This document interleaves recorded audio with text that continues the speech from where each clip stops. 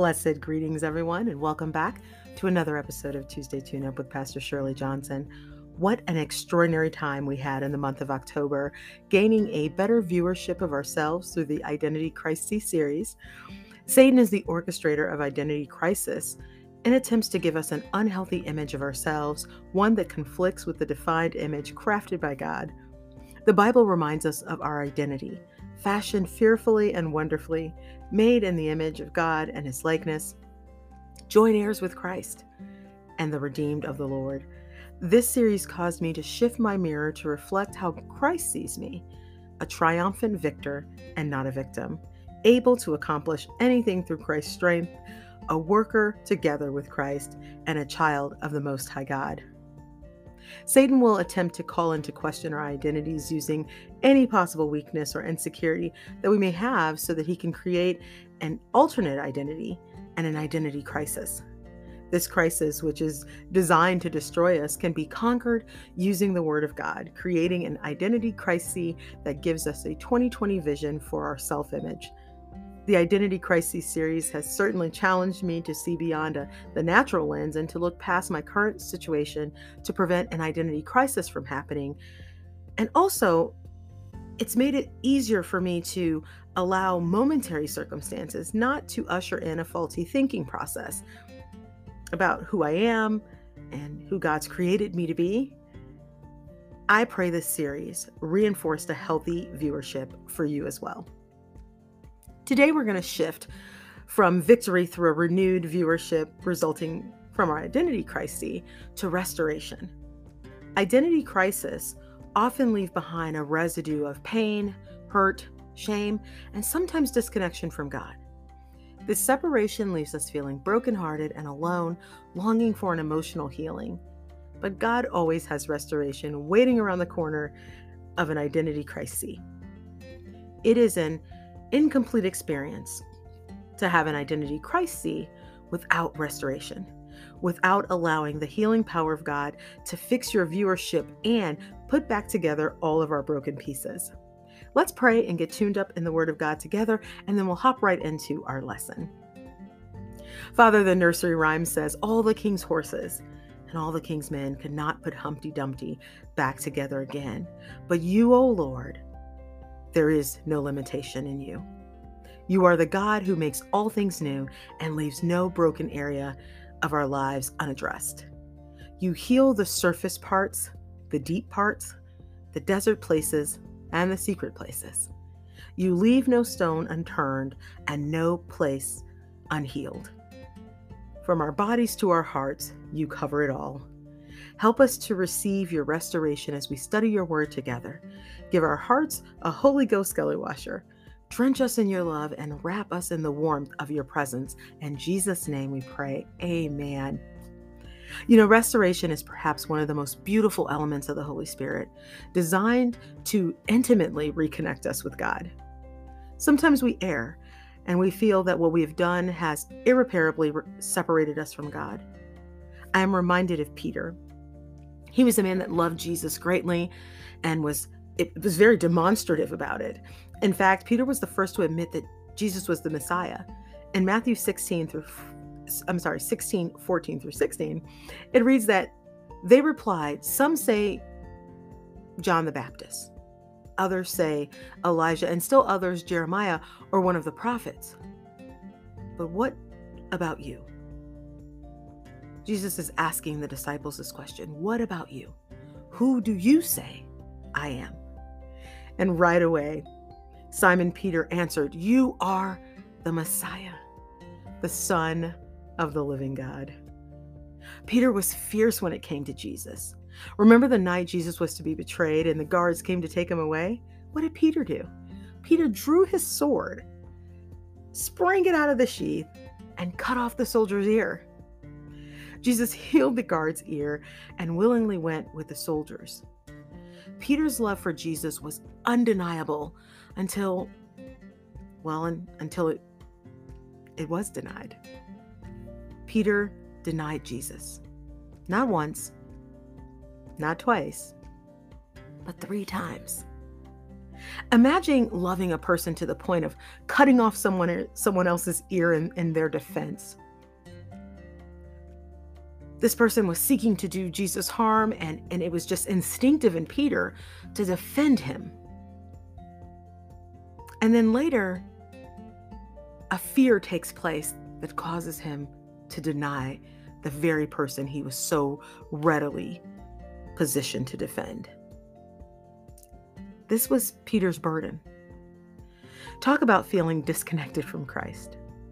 The thoughts running through his mind must have been so overwhelming. Thoughts such as, how can you say you love Jesus and yet you deny him?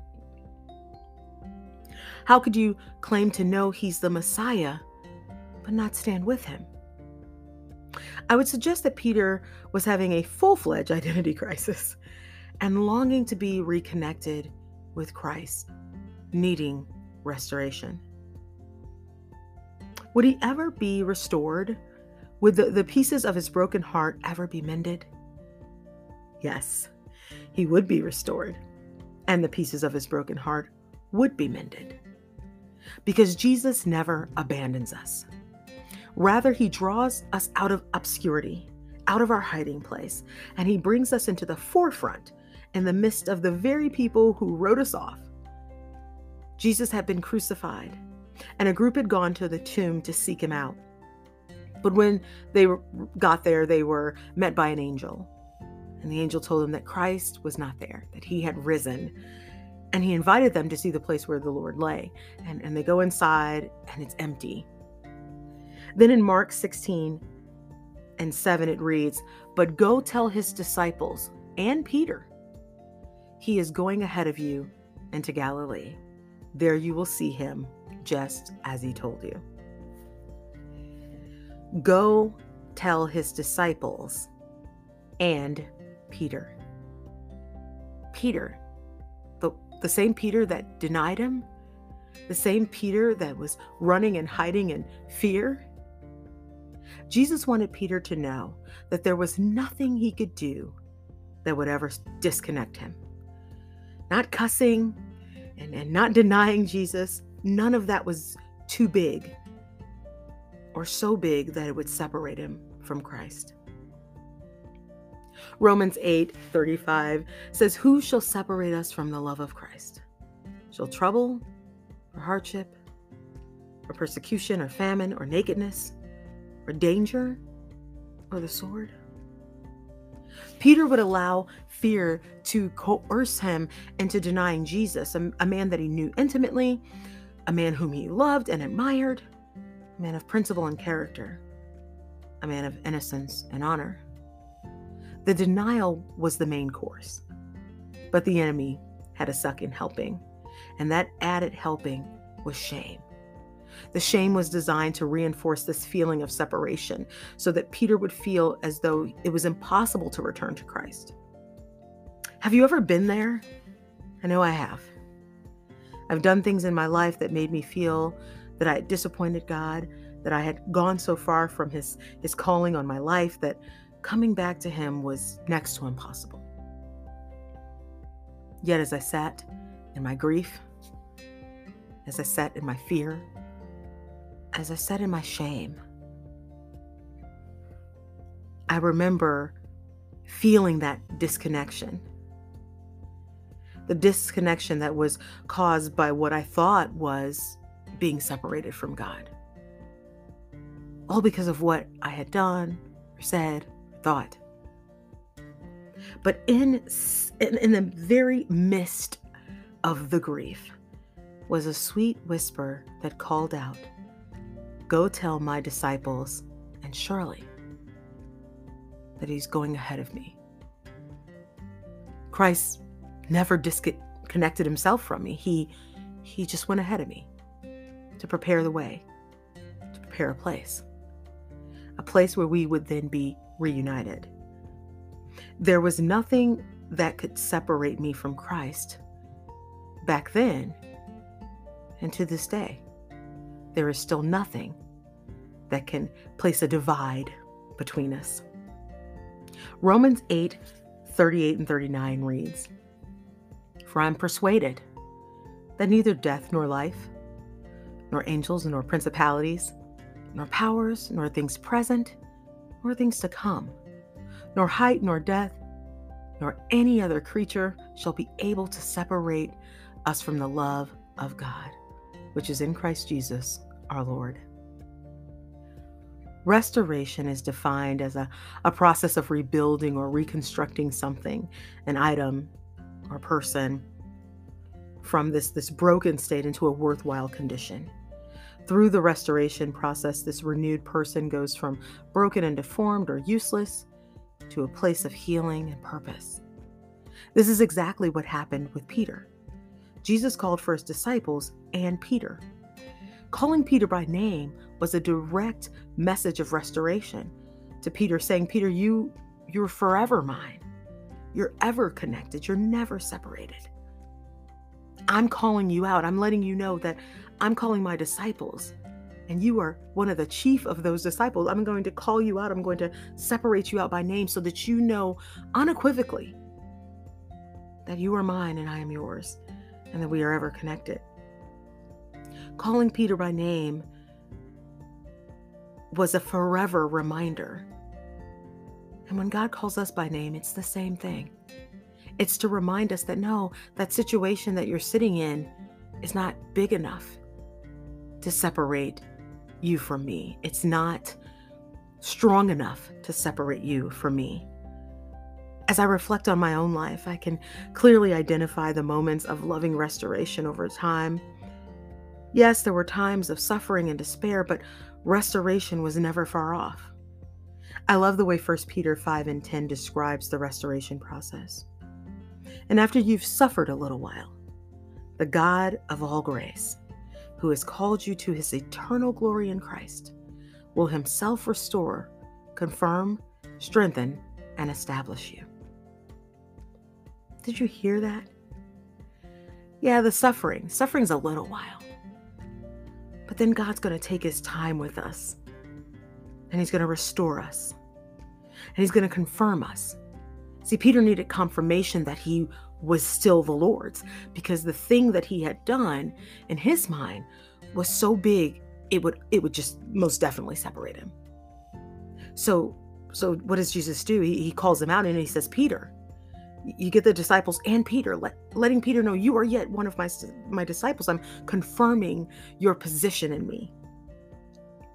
And then he's going to strengthen us, because we do have those moments of weakness. Peter never meant in his heart to deny Christ. He just found himself in a weakened moment. And then after he strengthens us, he's going to establish us.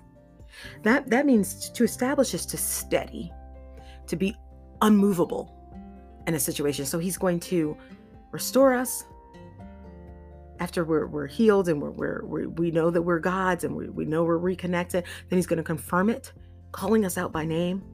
And he's going to strengthen us to prevent those same issues from overtaking us in the future. And then he's going to establish us. Where might you have fallen short in your life? What event or situation caused you to feel separated from Christ? What was your reaction and response to feeling disconnected? Did you hide? Or did you run into the arms of Christ? What tactics did the enemy use to keep you in bondage of feeling unattached to Christ? You know, these reflective questions are not merely important to pinpoint the moment you got off course, but more essential to recognizing the point of restoration and healing. It is not the heart of Christ that we are ever separated from him. Although we hide because of shame, he will seek us out every time. Ezekiel 34:16 states, I will seek the lost, and I will bring back the strayed, and I will build up the injured, and I will strengthen the weak. Perhaps we have someone listening today who says, I am lost, or I've strayed and I need to be restored to my Savior. If this is you, then we want to pray for you, because Christ wants you to be reconnected. Maybe there's another who says, I'm not saved. I don't know Jesus as my Lord and Savior, but I sure would like to be in a relationship with a God who does not reject me, but restores me. This moment will forever be the greatest of your life as you enter into a relationship with Jesus, making him your personal Savior. It is a simple process to receive the redemptive and restorative power of Christ and to have it be made manifest in your life. Simply repeat after me. Father, I know that I am a sinner, but right now, I confess with my mouth the Lord Jesus, and I believe in my heart that you have raised him from the dead, and through my confession I am saved, and Jesus is my personal Savior. Thank you for forgiving me. Teach me more about your love and how I can love others in Jesus' name. If you just prayed that prayer with us, please send us a message to tuesdaytuneup1@gmail.com. We would love to praise God with you and welcome you into the family of Christ.